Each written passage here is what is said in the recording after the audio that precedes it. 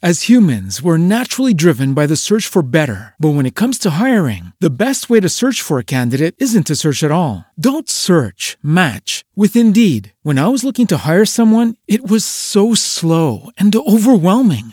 I wish I had used Indeed. If you need to hire, you need Indeed. Indeed is your matching and hiring platform with over 350 million global monthly visitors, according to Indeed data, and a matching engine that helps you find quality candidates fast. Ditch the busy work. Use Indeed for scheduling, screening, and messaging so you can connect with candidates faster. And Indeed doesn't just help you hire faster. 93% of employers agree Indeed delivers the highest quality matches compared to other job sites, according to a recent Indeed survey. And listeners of this show will get a $75 sponsored job credit to get your jobs more visibility at Indeed.com/podcast. That's Indeed.com/podcast. Terms and conditions apply. I'm Matthew. I'm Rodrigo. And I'm Steven, and you're listening to the Major Spoilers Podcast, the podcast for pop culture and comic fans.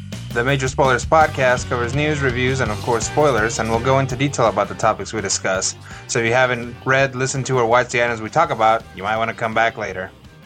Somewhere in time this week, the mind behind the JSA goes MIA. Logan and Arnold are back in our hearts, and the soul of the Marvel Universe is back, but is it too late already? Plus, we explain how urban legends get started. Here's a hint. It involves Matthew talking out his hat. We learn how bad puns get started. Here's another hint. It involves Steven and a peanut. And we learn how short deadlines cause the podcast open to not make any sense. Here's a hint. I have no idea what Rodrigo's going to do today. But remember to keep your seatbelts buckled, return the stewardess to her original upright position, keep your head and arms inside the mixer at all times, which is a lesson that Bill Jr. should have learned before they found his head over by the snow cone concession, because the Major Spoilers Podcast is on the air.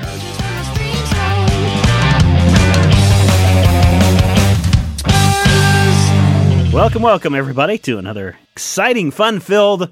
We got a lot in store for this episode. Indeed. Rodrigo is joining us from the Nether region. The Nether world. Well, it could be the Nether region. Isn't Russell kind of the ass end of Kansas? Hey-o! I think it's right in the center. It's basically, I'm in the belly button the fuzzy of Kansas. navel? All right. Sort of the arms of America. As the weather gets worse and Rodrigo has some other production duties, we may be doing some more of these because, you know, his little Yaris probably can't drive in the snow that well. No. Just have it transform and use its rocket boots. Yaris. All right, Its targeting systems go offline when it snows.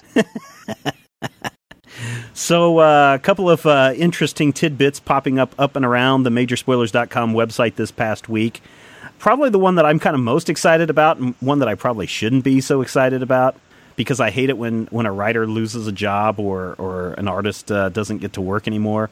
But I'm glad that DC finally is canceling that Simon Dark series. Did either of you guys read that? Nope. Let me just tell you, set in the Batman universe, set in Gotham City, mixed with The Crow. How does that strike you? Wow. Well, it's kind of redundant, I think. Yeah. There's enough Batman in The Crow. My rumination on the whole thing is that it's ironic that they canceled it right after it got its own section in the back issues because I was tired of miscellaneous S being too big. Oh, okay. Yeah, it was... I read like 2 or 3 issues and I was fed up with it. It was not very good. And it had poorer circulation than Blue Beetle, yet Blue Beetle gets canceled first. Doesn't make any sense whatsoever. Wasn't that written by the 30 Days of Night guy? I don't know, and I don't care. I'm glad it's gone. I think it was Steve Niles, the guy from 30 Days of Night. This was like his first big 2 work, if I'm not mistaken. Okay. Well, I'm sorry, Steve Niles, but I did not care for Simon Dark, and I'm glad that it's gone. It is what it is. Hey, what about Jeff Johns leaving JSA after issue number 26? I gotta say I'm leery. Why? Because when Jeff Johns leaves a series, it generally means that you're going to get either somebody doing an impersonation of Jeff Johns or somebody doing the opposite of Jeff Johns. Mm-hmm. What's he got, like 40 active members of the JSA right now? There's a whole heck of a lot of them going on. I just know that we're going to get a new writer who wants to pare it down to like a core team of 6. Is that so bad? None of them will be my favorites. But none of them will be my favorites. Well, who are I your wanna see- favorites? Who are your I want favorites? to see more Amazing Man. I want to see more Citizen Steel. I want to see Jay Garrick. I want to see Cyclone and the Star Spangled Kid. I want to see Liberty Bell. I want to see Our Man. Some of these guys I could care less about, but I'm afraid that the ones that I like are going to be the ones that are considered, more off the beaten path, or even worse, are going to disappear into limbo and show up 15 years from now only to die in a crossover written by Keith Giffen. Honestly, after what's been going on with this huge story with Thy Kingdom Come, whatever it is that's going on now, I'm kind of ready for him to maybe move on a little bit and go explore some other stories. Apparently JSA is a top title for DC right now, one of their top titles. So I doubt they're going to just throw some schmo on board to take it over who's probably, who's going to screw it up. I have a feeling that there's still some kind of a Bible planned out for past issue 26. But that being said, I'd like to see on that series. Who would you like to see? Kurt Busiek. Ooh. He's doing an awesome job on Trinity, I think. Yep. And he's bringing in a whole bunch of characters that I didn't expect to show up in that series. He could probably tell a really good JSA story. Mm-hmm. And I think Busiek has, a point of view that would be, even on a mainstream book, he's not writing Marvels every month. Yeah. But, even in a mainstream book, he goes for a different angle, and he goes for things that are a little more personal to the characters, and I think that would be very fitting for JSA. I like that idea. Pay attention, DC. I think there's at least one or two of you from DC that are listening to this podcast because you want to hear how I'm going to bash you next. Matthew has spoken. Keep those characters in that he likes, and get Kurt Busiek to start writing after issue 26. And I am probably going to put some underwear on Cyclone, please. Yeah, She's stop getting Alex 17 Ross years to do all old. the covers. I am probably going to read. I'm going to try out the 2 or 3 issues after he leaves to see how it's going. But if it doesn't strike my fancy, that's probably a title I'm going to drop. Yep. All right, Rodrigo, any thoughts? Haven't been reading it. Okay.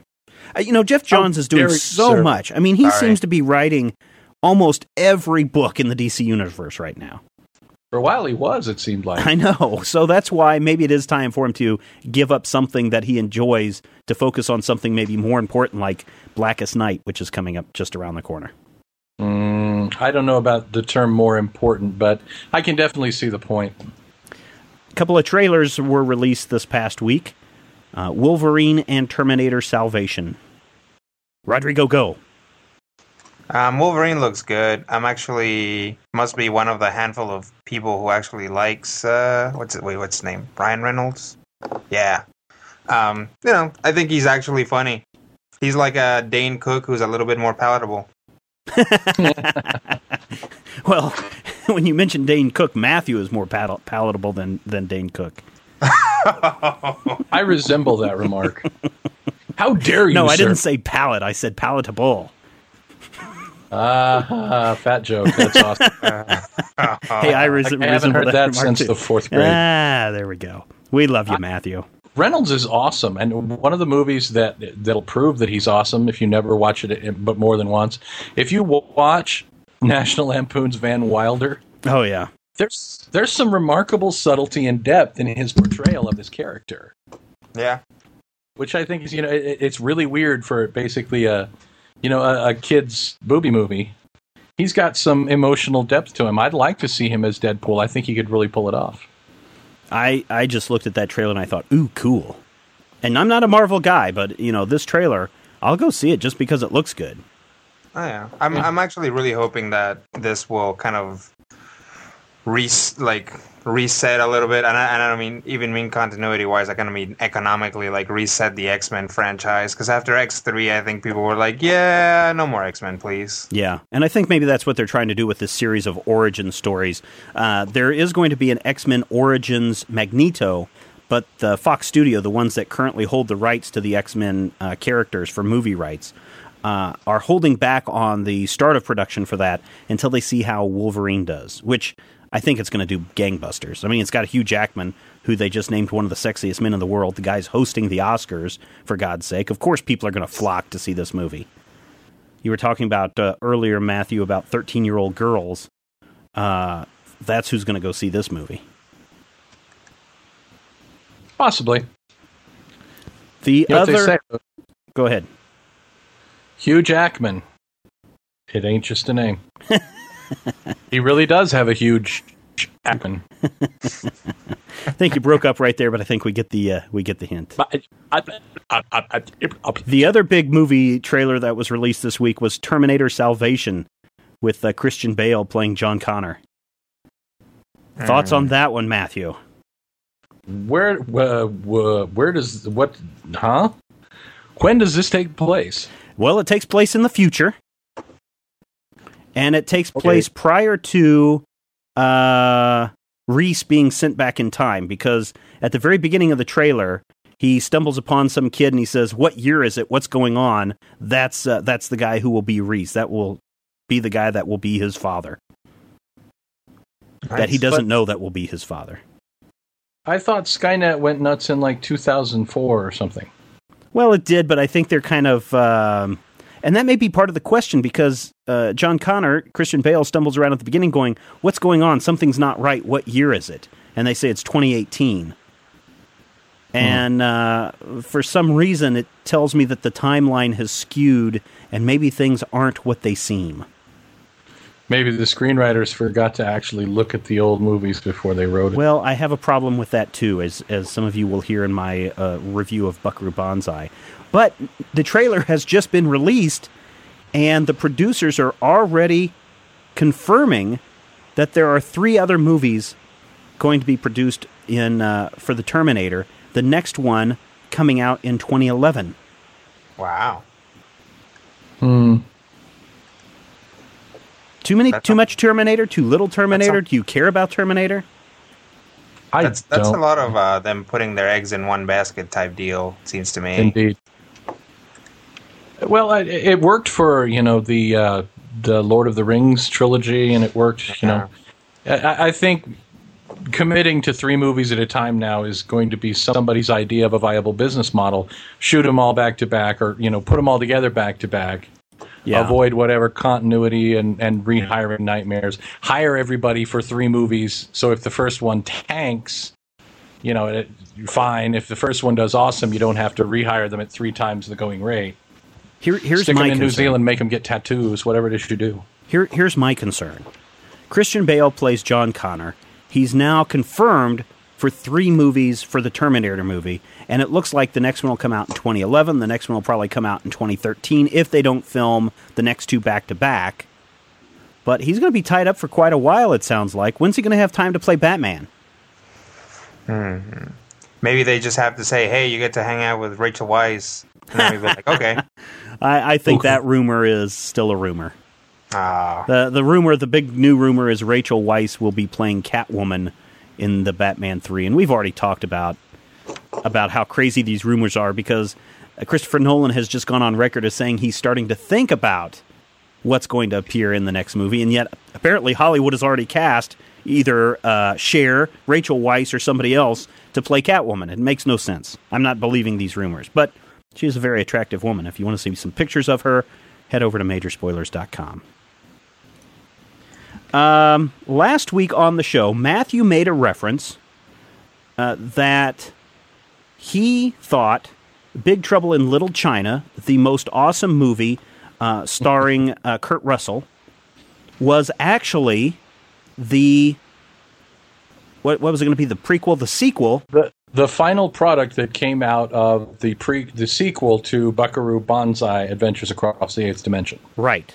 You were almost right about that, Matthew. You had mentioned you thought you were right. You were very close to being right. And here's probably why you thought that way.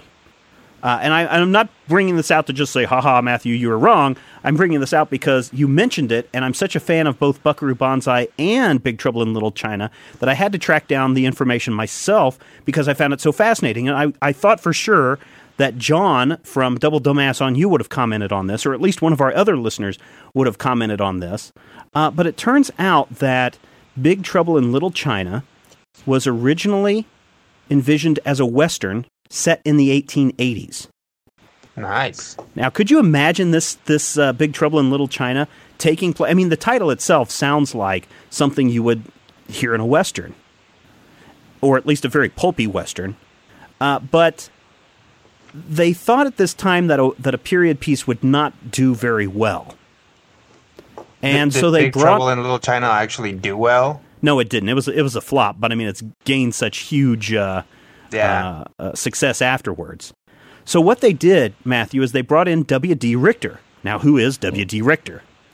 The creator of Buckaroo Banzai. He is the one who created Buckaroo Banzai, and they asked him to come in and do a rewrite of this script. And he threw out pretty much everything except for the kind of idea, and he's the one that said, well, let's set this in modern times. Keith Barish was the producer, the co-producer, and he felt that the Wild West wasn't really something that would work, and so he modernized everything. Everything in the original script was tossed out except for the Lo Pan story. So while there may be some hints at some Buckaroo Banzai-ishness, it's not a Buckaroo Banzai story, but it was written or rewritten by the guy who did Buckaroo Banzai. Neat. The more you know. Remember, knowing is half the battle. Yes, it is. So I just thought that was fascinating to go in and read that, and it kind of puts a crimp in my Kung Fu Zombie Western movie because it's kind of got some of the same themes as Big Trouble in Little China in the Old West, but with zombies. And of course, everybody says zombies rule. So there you go. So wait, a movie that you haven't made is spoiled by a movie that never got made in the way that was actually written? Exactly. Go figure. Welcome to Steven World, everybody. Dog bites man and good news here. I'm trying to make some good original content and drama, and I don't want people to say... Steven, I'm very happy not see you. YM World Square. Me, I'm keep talking, Matthew. Me, I'm love when you keep talking on and on. You am not interrupting me all time, Stephen. You are very respectful of my inability to not make point. Me, I'm love that Matthew always have point. All right, Bizarros. Don't make me separate you two. Oh, yeah, we're already pretty far away from one another. What should we get to next, Matthew? I know. Nah, we won't do that. How about some reviews? All right, you want to start us off this week? Sure, I'll hit the streets first. Hi there, my name's Matthew, and I read comics. Hi, Matthew. Thank you.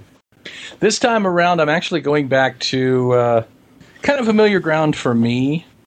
And to put it in perspective, there was a time when I was very dissatisfied with virtually everything that was coming out of the House of Ideas. I was not happy with much of anything from Marvel.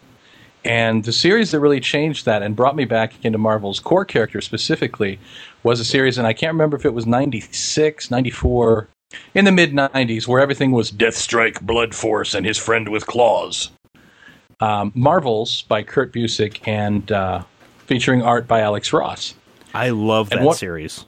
I did too. One of the great things about it was that you had a civilian's eye perspective of the Marvel Universe. Mm-hmm. And when Marvel's ended, there was always talk of a sequel, Marvel's 2, Electric Boogaloo. Didn't they do something like that, though? I could have sworn... Yes and no. What was that follow-up?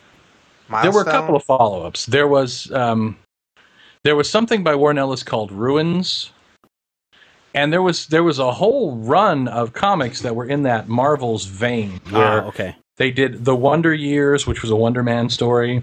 They did Tales to Astonish, and they all had that format and the realistic art, but never really captured the magic of what was really going on. And bits and pieces of what would become originally that story supposedly for Marvel's 2, Kurt Busiek took with him and may have partially translocated into Astro City. Okay. All right. But he has come back to Marvel, and Kurt Busiek has just I think it was this week. Maybe it was the week before. I don't know. I go to the store like once a month now. That's not true. I go there every week. Every Sunday. I'm just stupid. That's the Gatekeeper Marvel Comics has released and Hobbies. Gatekeeper Hobbies, Huntoon Engaged Topeka, ask us about whatever the hell it was we bought last weekend. Waha! Ask us about our Simon Dark bash issue. Apparently, they got their own category now. Yes, it's under S for Simon, because we were all out of room under N for knockoff. See what I did there? That was funny. Marvel's Eye of the Camera #1 of the 6-issue series came out. Now, they don't have Alex Ross, but they brought in, I believe his name is Anacleto, Jay Anacleto, who most people would probably only know for his work for Image on Aria. No, and sorry. he has no. I don't Look it know. up. It's not a bad book. It's one of those. It was one of those Image girl books where the female character looked awesome, and then you get to the interiors and it would be completely different.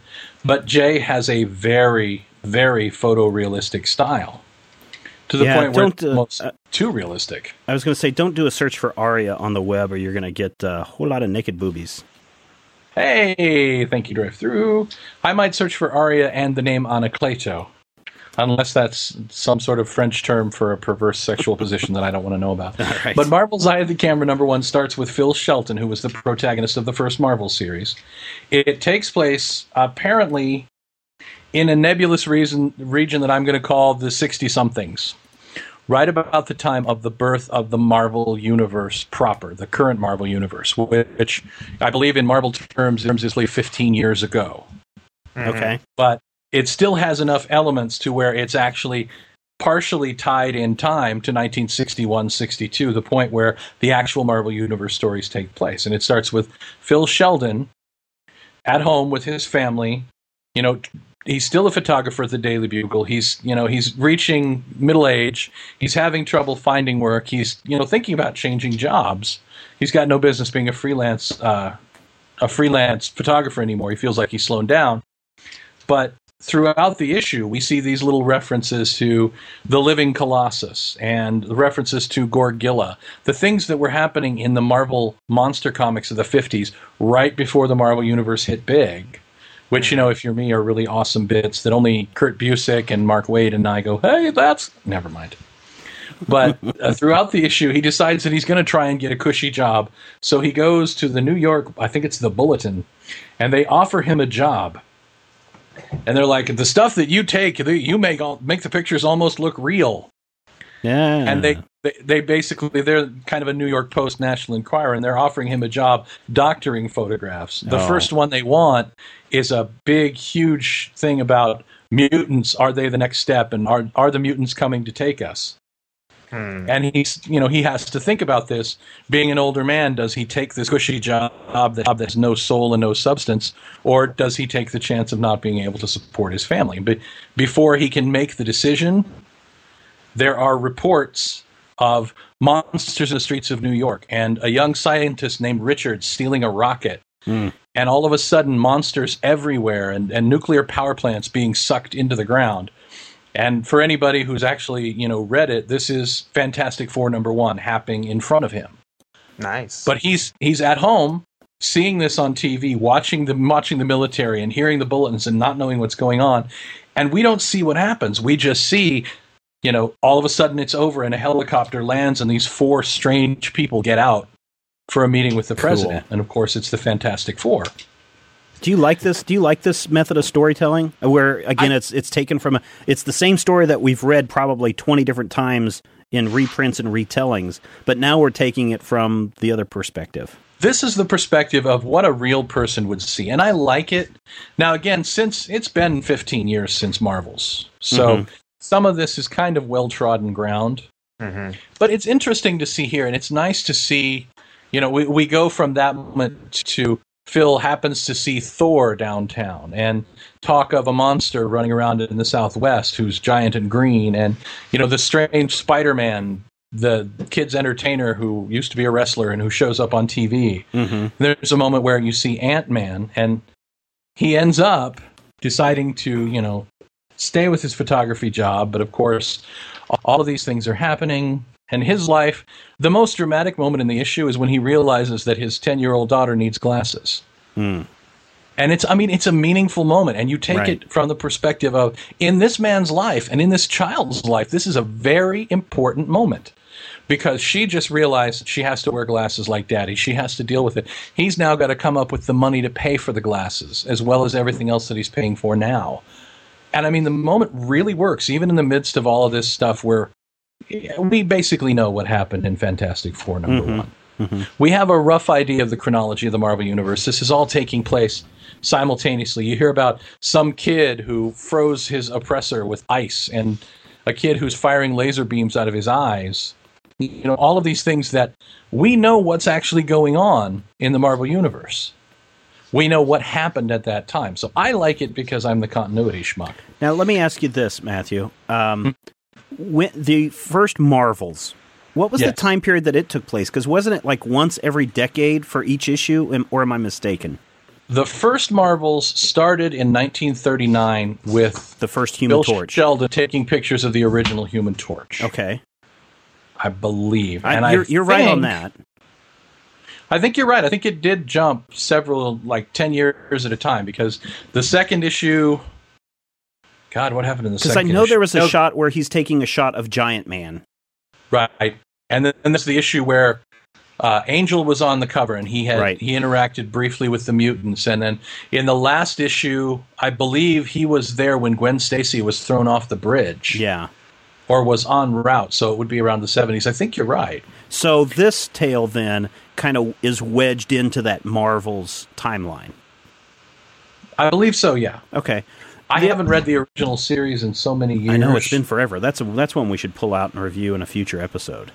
And write that down. Okay, written. The other question I had is, how does this then compare to Frontline, that series that features the reporters taking on Planet Hulk and Secret Invasion and those kinds of things, again, seen from the civilian perspective? I feel like this is done a little more skillfully in terms of what it represents.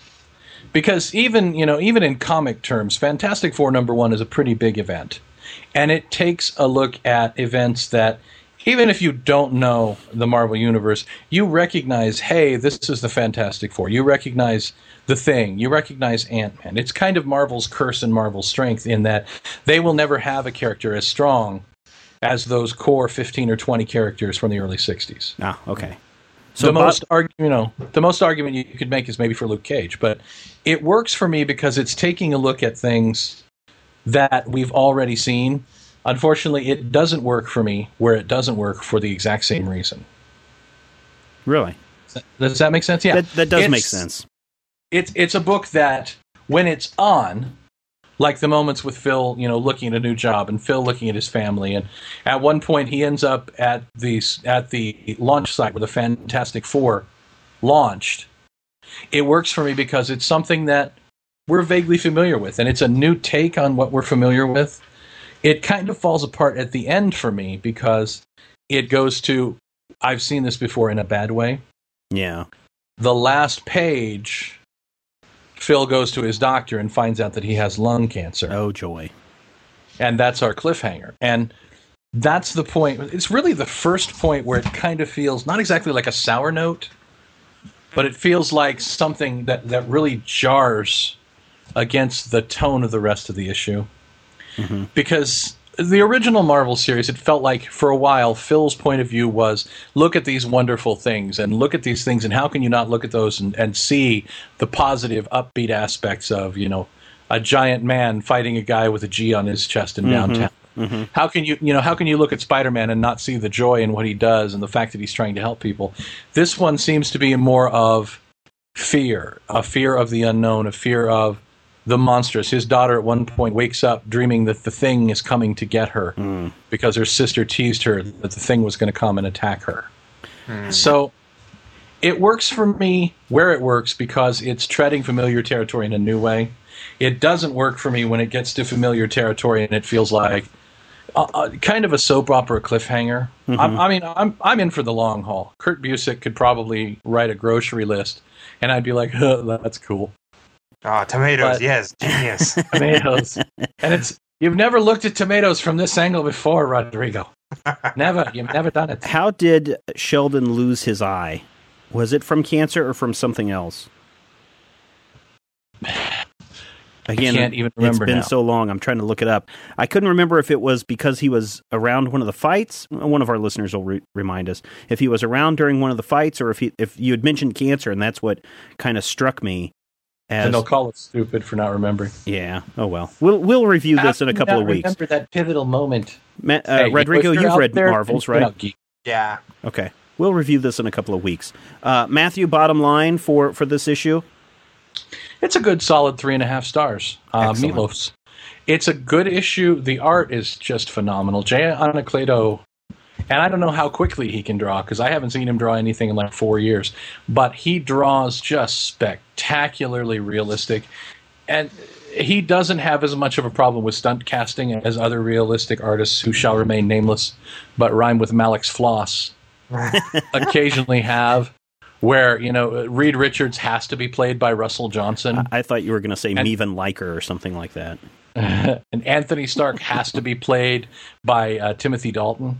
Yeah. There's a point where, I like that kind of thing, and it's clever, but when it keeps getting rammed down my throat, it just reminds me that my part of the story involves suspension of disbelief. I want to bring something to it. I don't want everything spoon-fed to me and say, and this part is Timothy Dalton. If Timothy Dalton, to me, is an Iron Man. To me, Timothy Dalton is always the villain in The Rocketeer. Mm-hmm. Yeah. So I can't, well, it's not that I can't. I'm not gonna look at Timothy Dalton as Iron Man and say anything other. Didn't you fight the Rocketeer? I think the commish tried to beat you up. On a related note, Betty Page did die this past week, too. Sorry. Yeah. Oh, man, what were you going to say, Rodrigo? I was going to say that Matthew wasn't going to do that because I remember watching Gods and Monsters with my girlfriend at the time. And anytime Ian McKellen came on, and he came on a lot, I would yell out, "Run! It's Magneto!" She was really mad. And this is why you're single. Yes. Oh, boy. Thank you, Matthew, for that review. This was out last week from Marvel? I believe it was out last week from Marvel. It's like $12.99 for the first issue, I think. $12.99. I don't know. The prices have gone up while I wasn't looking. All right. Thank you very much, Matthew. Rodrigo, what have you got in store for us this week? Something from Image Comics or Top Cow Entertainment, I think.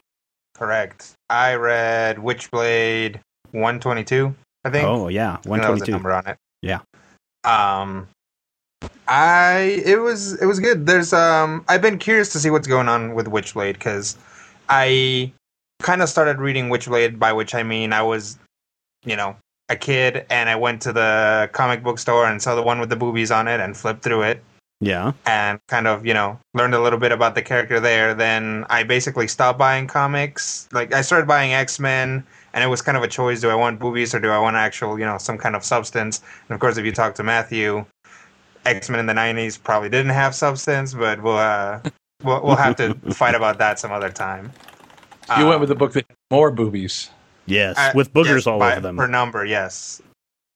But I've always been curious, and I've always kind of liked the idea behind Witchblade, except for the fact that her powers are very ill-defined, and that's something that has always kind of annoyed me. But so I decided, hey, I haven't really checked out this book in a long time. I've seen some previews that actually looks pretty good, and you know what? I think it's actually pretty good right now. It comes on the heels of basically them splitting the Witchblade between two women, right? And so Sarah Pazzini still has it, and then this other young blonde chick has it too, and it looks different on both of them. It's cool. It's kind of like when I was reading Ghost Rider. Like the story is good now, but it comes at the end of something that I don't like. Like the last reboot of Ghost Rider, I didn't like. Mm-hmm. This two Witchblade thing, I don't like. But in this particular story, Sarah Pazzini is running around investigating some murders. She's got this nosy photographer following her around, trying to figure out what the deal is with her. They run into this group of Jewish kids who are trying to put together a golem. Mm-hmm. And the dialogue is interesting. There's actual like race relation stuff going on, which I was actually very surprised at. Like nobody's really talking about race in comic books nowadays. Yeah. For better or for worse. The art is real good. As long as you're kind of into that thing, there are no hard lines anywhere on it. All the lines are like basically it looks like it's been done in watercolors. Yeah, that's what I was going to ask. That's the kind of look you end up with, huh? Yeah, which is at first can be kind of annoying. Actually, it's kind of hard to find the definition in certain things, but it's nice. And the book is full of pretty ladies, and pretty ladies look good with those soft lines. The guys, who cares about the guys anyway? But I think it actually works for the book. Now, as far as design, the Witchblade, it doesn't just cover up her nipples and her, she's not wearing a booger thong. Right, exactly. Oh, what you're looking for. When she Witchblades up, she actually looks like she's wearing a full suit of armor, which I like, because then I don't feel as dirty picking up the book. And all around, I mean, the last page is basically you find out what the big monster is that's been going around killing people, and it looks really cool. It's really interesting. It's really scary, and maybe that nosy photographer is going to get her head chopped off. Which either way, if she gets saved or she doesn't, would make for interesting comics. Cool.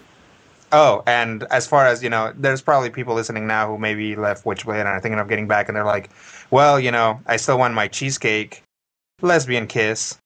Ooh. I'm just gonna throw that Hello. out. And you know what? Did someone say my name? I think 122 is the issue that I dropped. Nice. I think that's the first issue that I said, I'm not reading this anymore. Now I'm going to have to go back and look. This is the one that has the, what's on the cover? Is it the Hasidic Jews on the cover? Yeah, I think so. All right, that is one that I did not get. Hasidic Jews. Yeah, the ones with the hats and the beards and the curly things Curls, on the yeah. side. Yeah.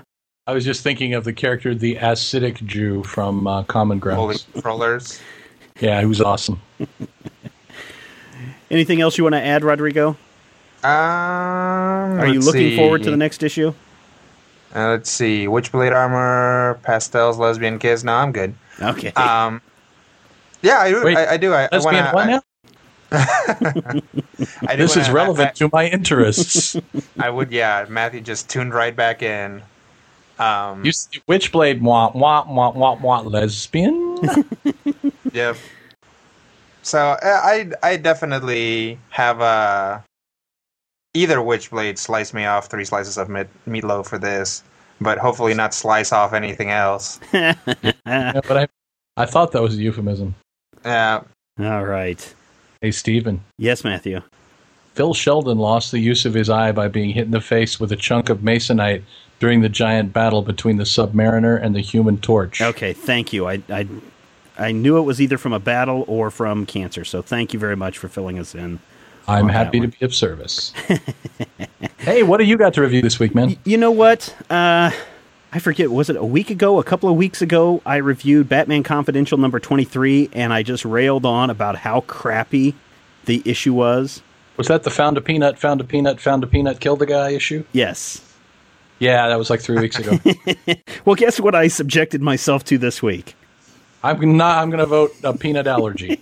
Batman Confidential 24. And let me tell you, it's got appeal. This will all make sense in a few pages. So the Joker is still on trial. This is the supposed first encounter that Batman ever has with the Joker. The Joker is on trial, and they have a psychiatrist there who is trying to tell people that the Joker is really psychopathic, schizophrenic. I mean, he's everything. He exhibits all 20 traits that you would find in somebody that is totally insane. Worse than Hannibal Lecter. The prosecuting attorney says, "You make him sound like Hannibal Lecter, doctor." And she says, "Hannibal Lecter is a fictional character. This Joker is very much real." So, as she is getting ready to, as she's finishing up her deposition, we see the Joker squirming around, and we start to see something come out of the bottom of his pant leg. And he's squirming and wiggling around. And as she's walking away past him, he gives her a little wink, flicks out his leg, and a banana peel comes out. And she slips on it, cracks her head on a nearby desk, and is dead. Wow. See what I mean by it having a peel? Ha ha ha ha. Meanwhile, a new character is introduced into the Batman Confidential universe. Someone we haven't met before in the Batman Confidential universe. Someone who blew up a Wayne Enterprises, what is this? A storage facility. One matches Malone. Ooh. Yeah.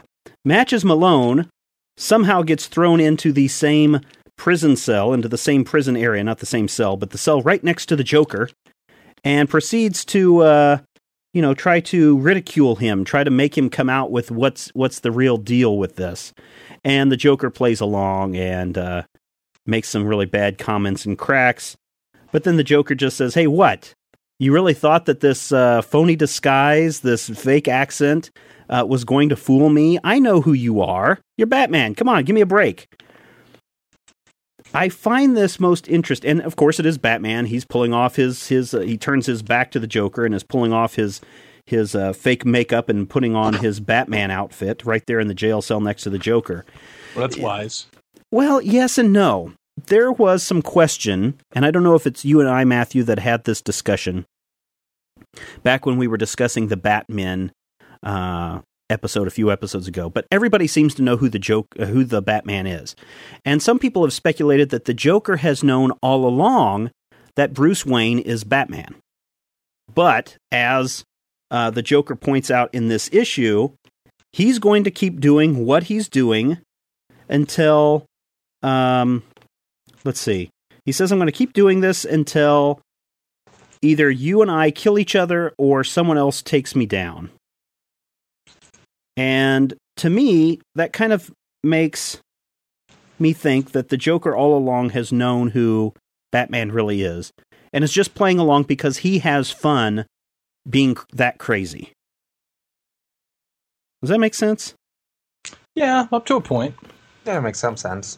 I mean, it's kind of a far stretch, and this is not my theory, but this is other people's theory. But this issue kind of brings that a little bit more front and center.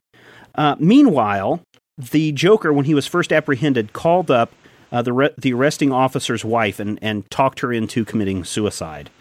And of course, he is pretty distraught about all this. At one point in the courtroom, he almost grabs another officer's gun to gun him down, and he's become quite the alcoholic. So Jim Gordon goes home to his house and says, "Hey, look, man, you either need to give me the gun and the badge, or come with me to an AA meeting to get your life straightened out." And the cop says, you can have my shield, but I'm going to need the gun a little bit longer. And Jim Gordon looks around, and I don't know if this is Harvey Dent or who it is, but he's shot somebody already in his, it might even be his old partner. He's already shot somebody in his apartment, and as Jim Gordon turns around, he shoots Jim Gordon point blank in the chest, and thus endeth the issue. Now, last time I gave this an utter crap review. I actually kind of liked this issue a little bit more. It wasn't as reliant on the Joker antics. Yes, that's it. And the Joker one antic with the banana, okay, we've seen him be crazy. And there's even a point where the mayor is talking with the district attorney, Harvey Dent, saying, hey, look, you guys didn't arrest him to begin with, and since he's been in jail, he's already killed 3 people while he's still in jail. You know, kind of, I don't know, makes Joker a little bit more intense as a character from this issue. This issue is still not a great issue, but I liked it a lot more than the previous one. I'm giving Batman Confidential issue number 24 2 stars. Better than the previous one. Still not, these are still not origin stories. Come on, people. I mean, this is not. I don't know what DC is thinking with this stuff. Especially following our discussion last week about continuity. It just seems like everything's being forced a little bit too hard in this series. I'm probably going to finish up Batman Confidential, this storyline, and then that's going to be dropped from my list. Unfortunately. See, it seems like they're trying really hard to make everything meaningful, and every single moment has to have echoes of what will happen in the future. I mean, it's the problem I have with Marvel right now. Once they're done with X-Men, X-Men Original Sin and Wolverine Origins, every single issue of every X-Men comic published is going to have some sinister secret behind it. Yes. Even the one where Kitty was dreaming of the pirate fantasy, it turns out that was all put in her head by the evil White Queen to make everybody think she was crazy so that she could grow up and teleport a bullet. I don't know. Now, don't get me wrong. I don't mind having a Joker story that is a psychological thriller in the vein of what's in the box, you know? But I don't think they need to force it as an origin story for something. And I don't think it belongs in a Batman Confidential title. In fact, Batman Confidential, as I've said time and time again, is a title that should never have been created. Instead, they should have just left it with Legends of the Dark Knight. Exactly. Matt Damon. Say it with me, everybody. They never should have canceled Legends of the Dark Knight. Matt Damon. Steven Schleicher. 2 stars. 2 stars out of 5. 2 slices of meatloaf. But look for glass in that meatloaf because the Joker might be involved. It's probably full of peanuts and banana peels. Yep.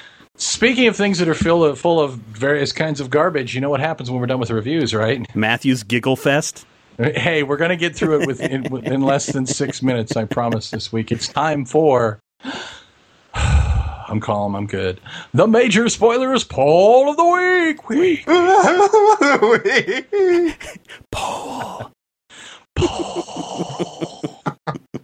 Week. Major spoilers. On 96. Bam FM. The future of rock and roll. Love. What up? All right, are you Matthew, Dingo or are you the baby? That's what I want to know. Okay. This time around, being basically the kind of people who, when our alien overlords come, we're probably going to just roll over and say, thank you, can I have some more Pop-Tarts? We at Major Spoilers have been kind of looking at a situation, not so much of the who'd win variety, but who would you want to win? In recent days, of course, we've talked a lot about Secret Invasion and an alien infiltration of the Earth. And Stephen had been coming up with this theory, and we want to know what you, the faithful spoilerites, think. Which Earth invaders are more preferable? Now, whether that would be more likely to win, whether they'd be easy to live under, that's up to you. But, of course, from the DC side of the fence, we have the alien dominators who have managed to take over the world not once, not twice, but 3 times. All 3 in issues involving Tom Welling, which is tough in and of itself. Or on the Marvel side of the universe, the Skrulls, who are basically guys with strange facial hair who blow up bug women. Now, Go ahead. I don't want to give away my vote with my introduction there. But which alien overlords do you feel would be, most... I don't know, what's the word I'm looking for, Stephen? Most good-like? Well, if you're taking it from that perspective, I think I phrased the original question: who would really be able to dominate the Earth? Okay. If you take it from your question of who would you rather live under, I think I'd rather live under the Skrulls because all they want is a space, a way station on their battle forward. They're talking about embrace change and look at all these great things that we can do. The Dominators, on the other hand, want to wipe out everybody who's got the metagene, and they want to somehow exploit the metagene for themselves. Now, if the question is who would really dominate the Earth, who would actually succeed in taking over the planet, I'm Dominators all the way. Those guys are some scary mofos, and I would hate to be living under their regime. The Dominators, and this goes back to my love of the Volume 4, 5 Year Later Legion. The Dominators took over the world in that storyline and made sure that there were sufficient bread and circuses for everybody. And Sunboy, who kind of rolled over and became their little propaganda pet, had a beautiful life with lots of money, lots of women, everything he could ever want for the people that they were using to cement their power, the people that they were manipulating.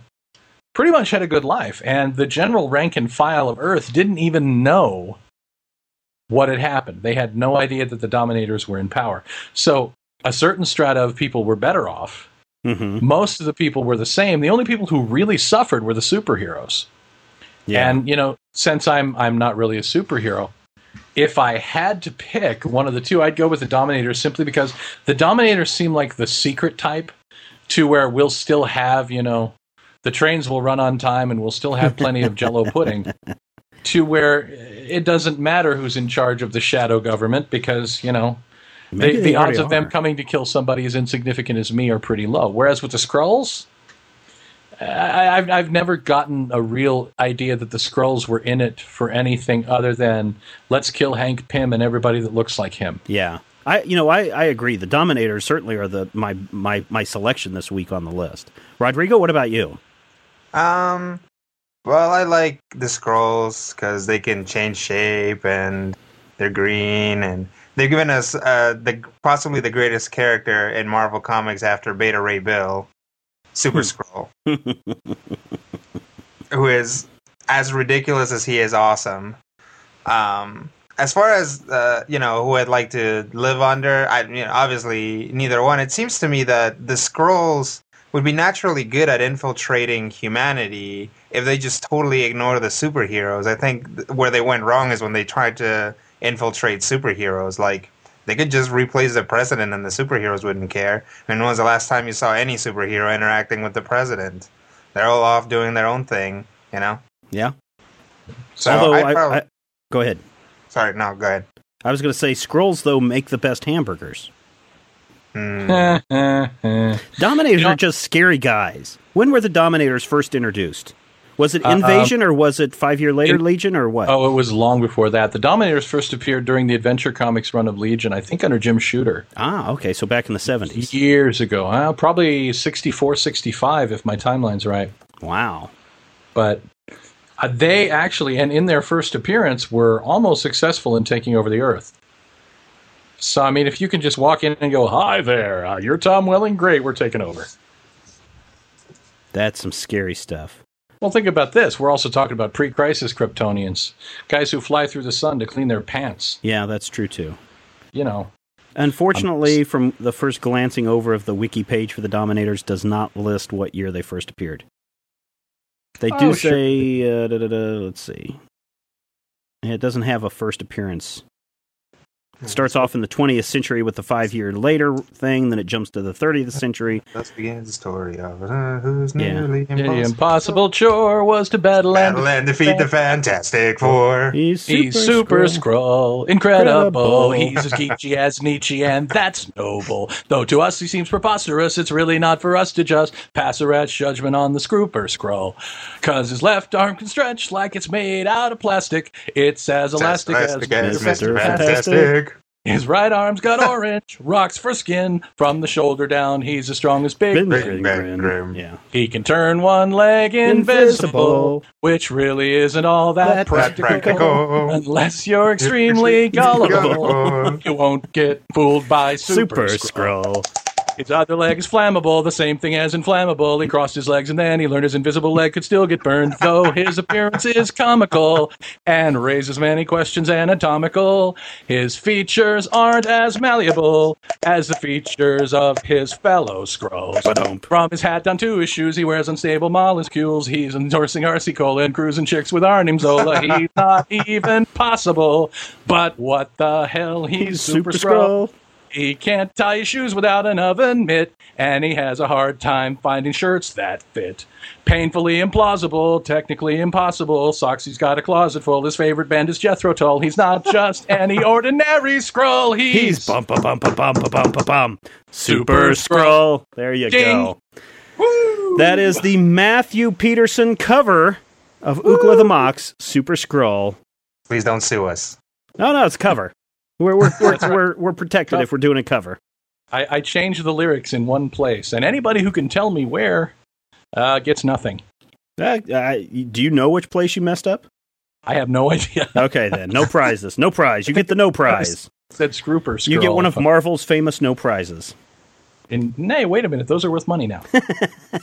Don't give them something that's worth money. Everybody head over to the Majorspoilers.com website and take the Major Spoilers poll and make your voice heard. It's not going to count to anything. Well, maybe it will, but it doesn't really count to anything, but fun. Week.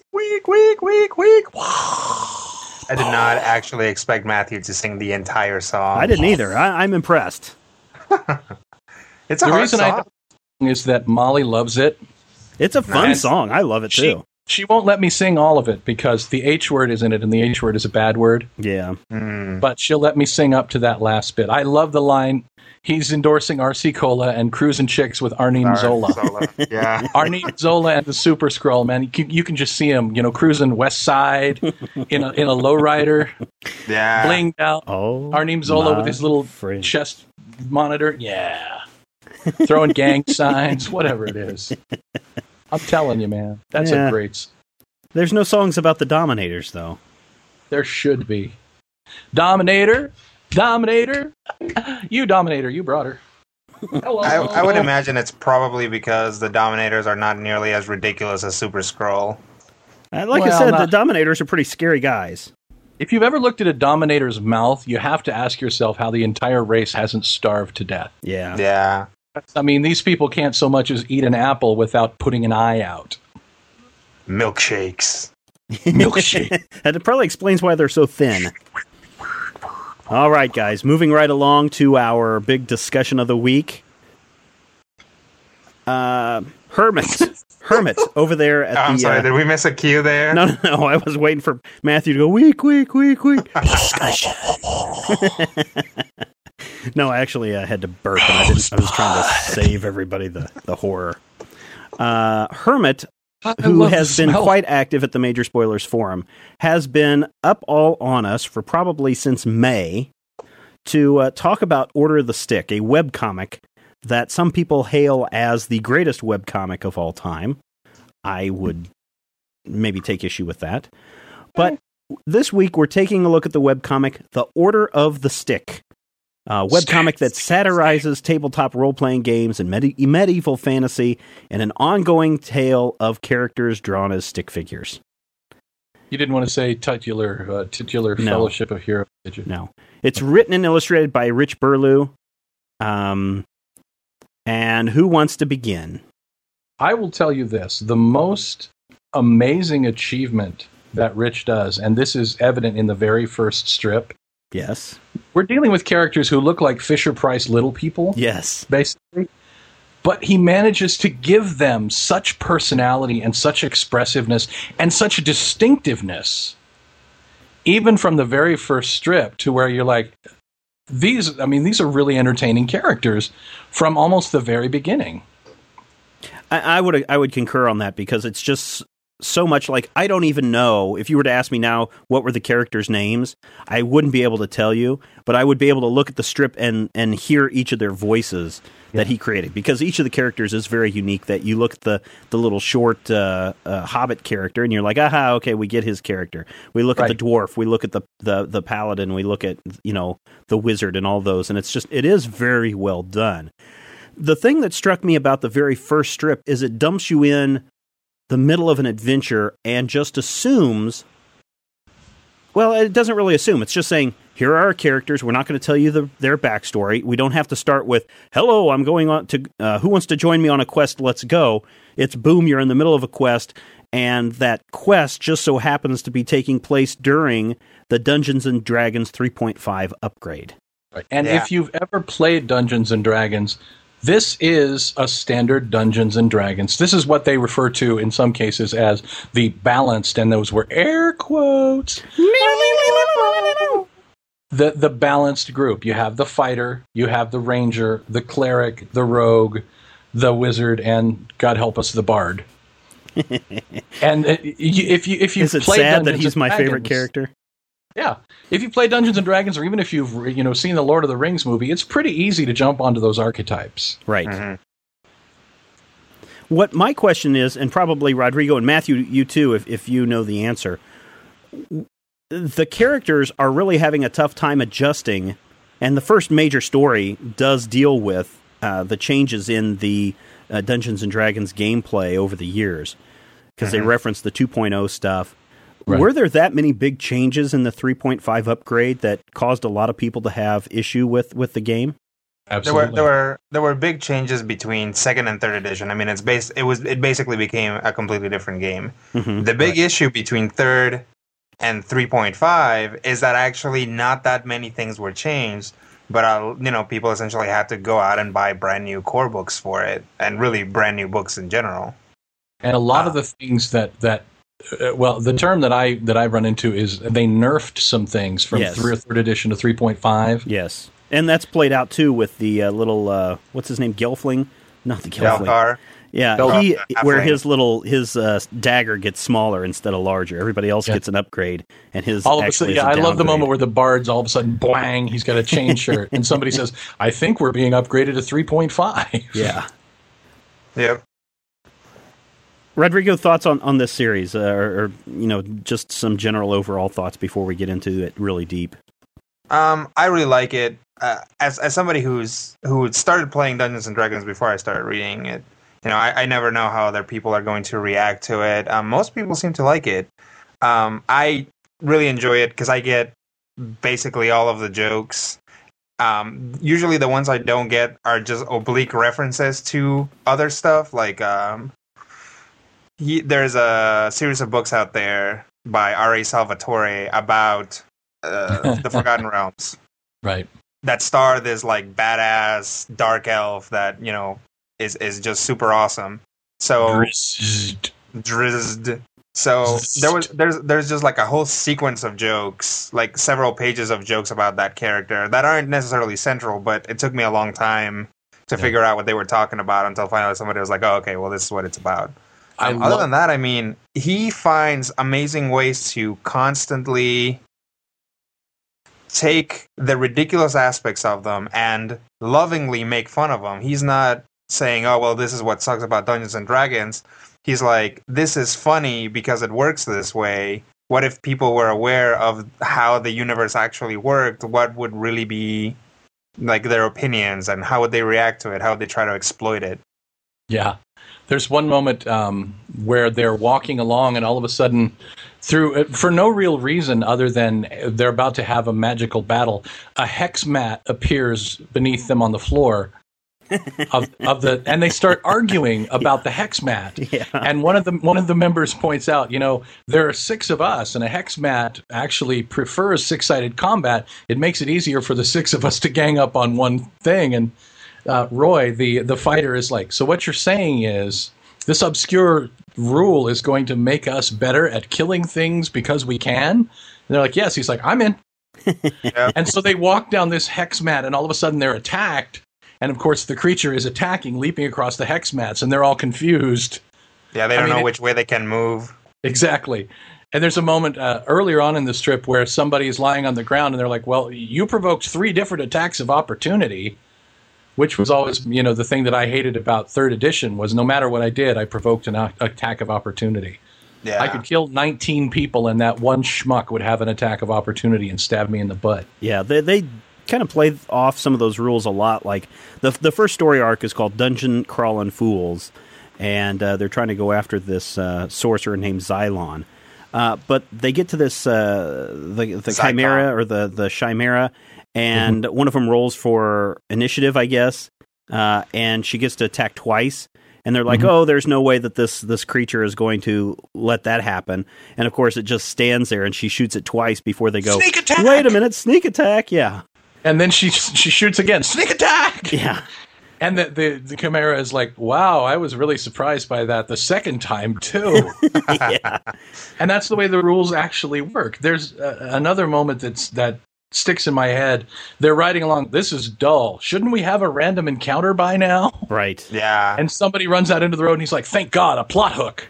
Or when there are characters that have a really high stealth level, even though you see the viewer sees them in panels standing around everybody, right. Everyone's like, "It's too bad this is such an empty room. Can't see anything, huh?" I think I just missed a spot check. Yeah. Yep. That right there is one of the classic lines, and it's a joke that keeps popping up throughout the series. Standing in a room surrounded by goblin ninjas about to kill him. Yeah. Did I just miss my spot check? Yeah. I to tell you the truth, I enjoyed this series, but because I'm not a Dungeons and Dragons player and don't know all these little rules, if this had been a Warcraft comic and had all the Warcraft references, I'm sure I'd be rolling on the floor like a silly fool. But a lot of these references I could catch, and I kind of knew what they were talking about, but a lot of times it was over my head, and thus the humor was lost on me. And so I don't find the series as enjoyable as other people do. And I know that's an unpopular view. I mean, a couple of years ago when I did my top 40 or top 52 webcomics that people should be reading, and I didn't list Order of the Stick in that, people jumped all over me because it wasn't on the list. And, to each his own, I guess. I enjoy it. I think it's funny. I love the little art, which, Rich has been accused of being, I guess, sloppy or going the cheap route or whatever. But I adore it. I think it's fun. Well, the important thing to remember about the art is that the stick figures are a deliberate choice. This guy took, design in school. He writes for Wizards of the Coast. He's had material actually published in legitimate Dungeons and Dragons books. Right. This guy knows what he's doing. He chooses to do it this way, and then, along with Dungeons and Dragons and pop culture and all this other stuff, uses the fact that they're stick figures and the way that they're made as part of the jokes. There's this one scene where Roy is getting out of bed one morning and he looks down at his shoes and he looks at it as like, I forget which shoe the little boot and the big boot go on. Because, he's always foreshortened, regardless of which way he's, moving. Right.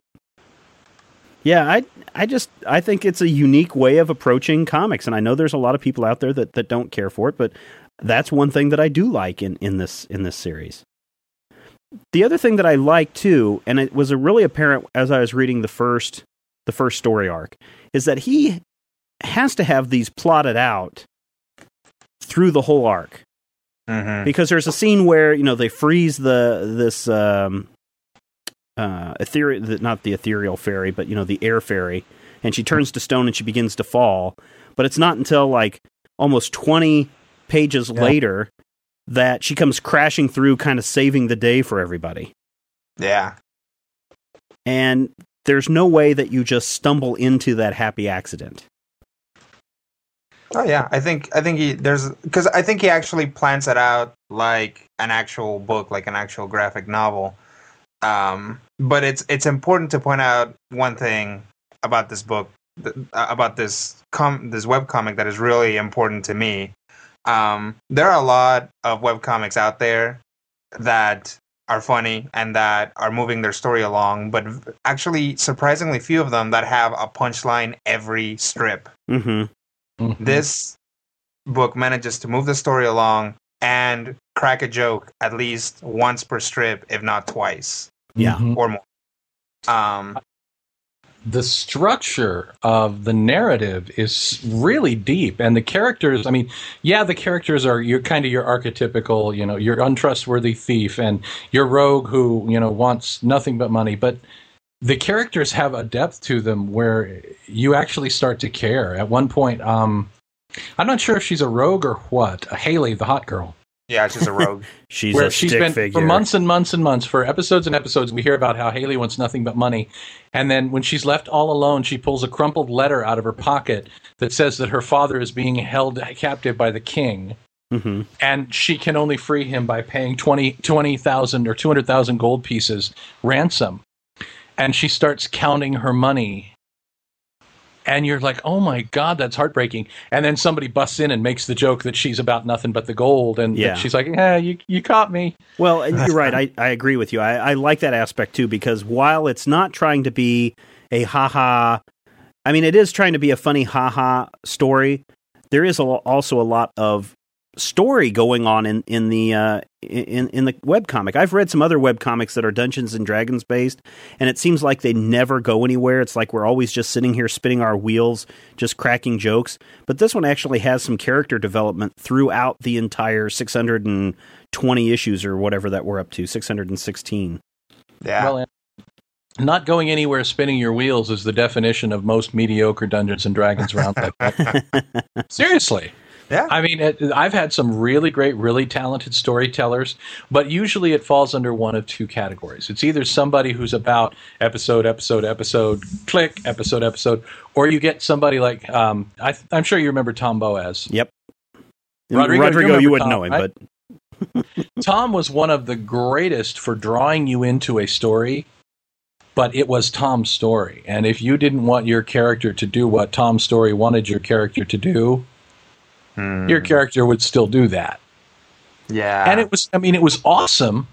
And it was really deep, and it was really, it was one of those nice moments where he would take the players who gave him the most trouble, who had the most trouble checking into the game, and he would give them something specifically that player cared about. Something like Haley's moment with the 200,000. He would give you that deep moment for that character.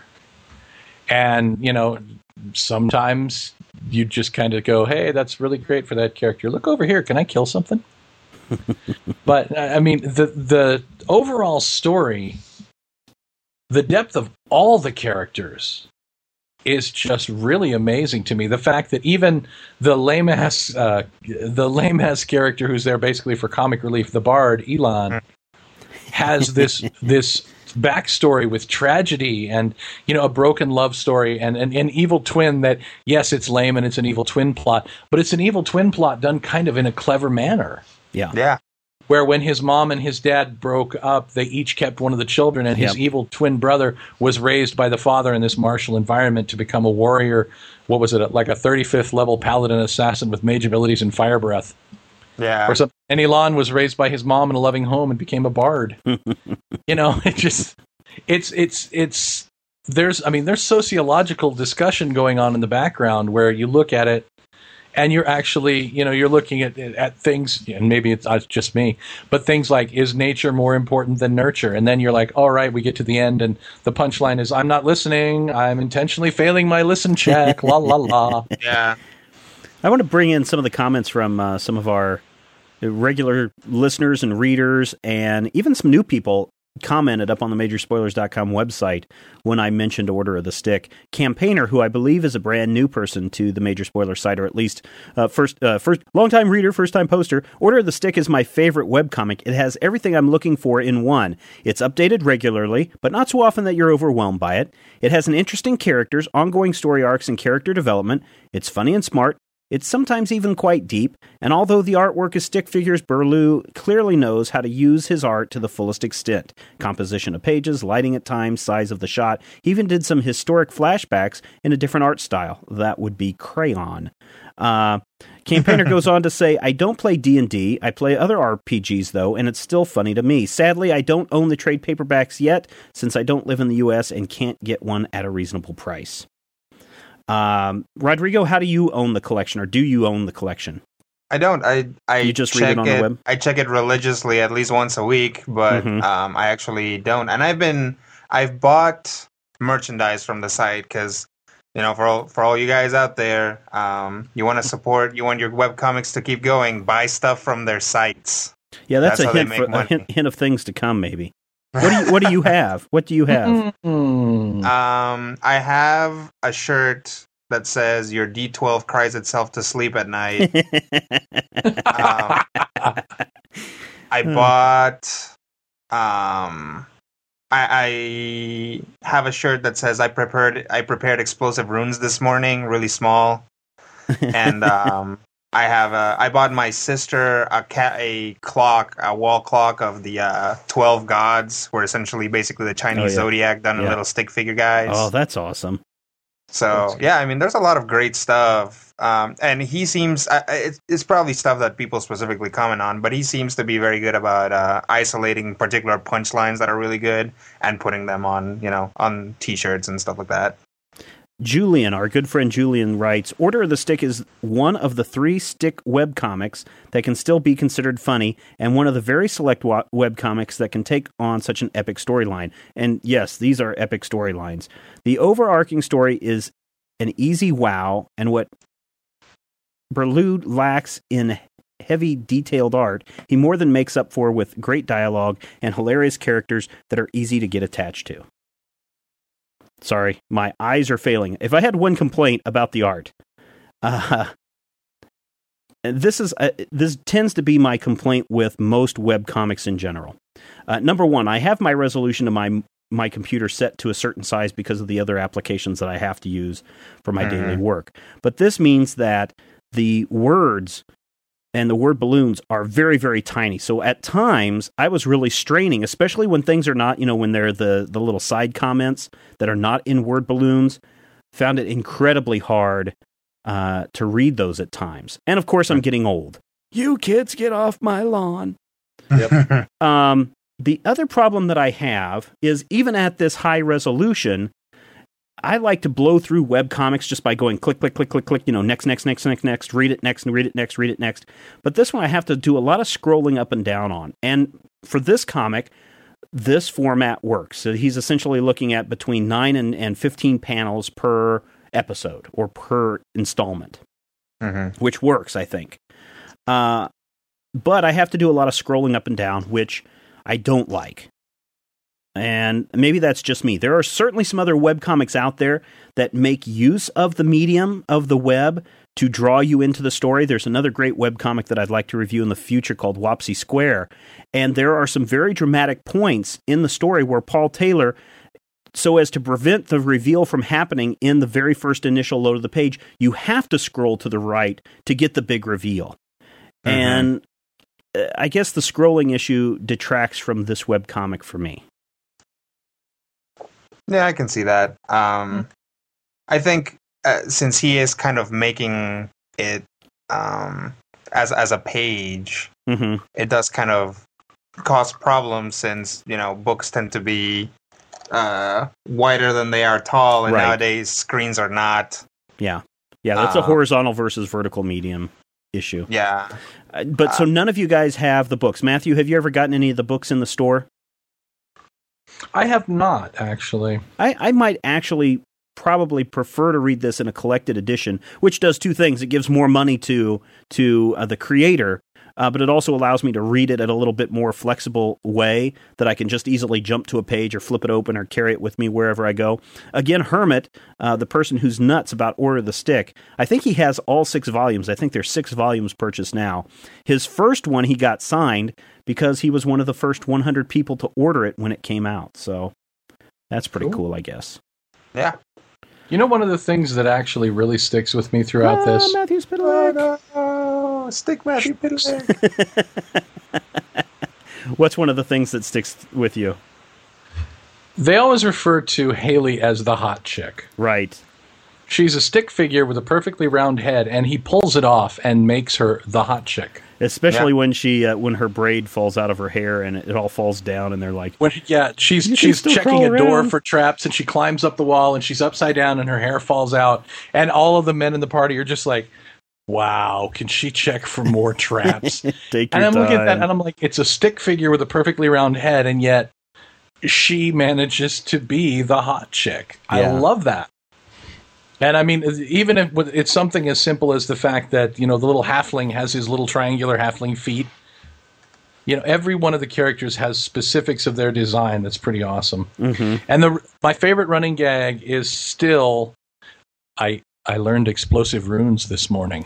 Yeah. Just at various points throughout, the wizard will hand somebody a note, and they'll be like, what does this mean? I learned explosive runes this... Just a beautiful running gag. It's cool. It looks to be there are 1, 2, 3, 4, 5 books out right now. 1, 2, 3, 4. Let's see, am I counting that right? 1, 2, 3, 4. Yeah, and 5. at least There's 2 of those them. are not on the site. You actually have to get the books. As far as what do you mean? The stories aren't on the site? Yeah, the stories. The strips themselves are not on the site. Oh, There's okay. 2 of the books. The one that there's a Origin of the PCs and an Origin of the Bad Guys book, and neither one of those is. It's available for sale at the site, but the strips themselves are not on the site. Cool. Let's see. What is the price? I'm trying to call up the store really quick as we talk. It's $32 for about 112 pages of story. That's probably about right for an independent publisher. Other thoughts, gentlemen, on Order of the Stick? What else would you like to cover? How well did they handle the transition to version 4.0? They didn't. And he actually had a thing on his site that said, I've been getting a lot of questions about this, and I am not going to have the characters make the transition until I feel that it's right, or if I feel that it's right. Okay. Because, 4th edition, like the change from 2nd to 3rd edition, is pretty huge. It's drastic. It's basically a brand new, completely different game. Oh, so he would have to totally reboot his universe to do that. As deep as he is in the story, it would make no sense whatsoever for him to change up into 4th edition at this point. Matthew, other thoughts? Are you also... Well, go ahead. Sorry. No, it's okay. The punchlines and the use of language are really, really well done. I love the fact that the characters have their own voices. I really like some of the subtle running gags, like the gender of the wizard. Mm-hmm. About every 100 issues, they touch on the fact that they don't know if the wizard is male or female. Yeah. And he, she, it will say something about, being married or say something about being in love. And the whole party will just go, what? It's just, all of the characters have, and I haven't even gotten to the point where I've read everything on the website, but all the characters have had their little hell yeah moment where they're the center of attention. Mm-hmm. And with a cast of 6 regular characters and then, half a dozen recurring villain types and characters popping in and out, and Roy's dad. Roy's dad shows up at one point from the afterlife, and he's giving him his quest, and he's, oh, Roy, who's that girl, Dad? This is Marie. We're gonna go see a movie What later. Are you cheating on Mom? Hey, I said till death do us part, son. In the afterlife, all bets are off. After I read that strip, I began to think, what happens if someone in our world, if someone had a heart attack and were technically dead, would they, and then were brought back, would they have free reign to pretty much do whatever? See ya, honey, it said till death do us part. I was technically dead, therefore... You cannot date the blonde girl in the front of your film to comics class. You cannot do it. Even if we kill you for half an hour. Dang it. That would be about tops for a harebrained scheme. Think about that. It would be like Flatliners for married guys. You buy a red sports car. You give us $2,000. We kill you for half an hour. You come back. Wouldn't even have to be half an hour. 5 minutes. We cannot release this podcast yet. We have to write a treatment for this movie. Copyright Steven Schleicher, 2008. It's better than Las Vegas. We inject you with sodium cyanide and we bring you back. It'd be beautiful.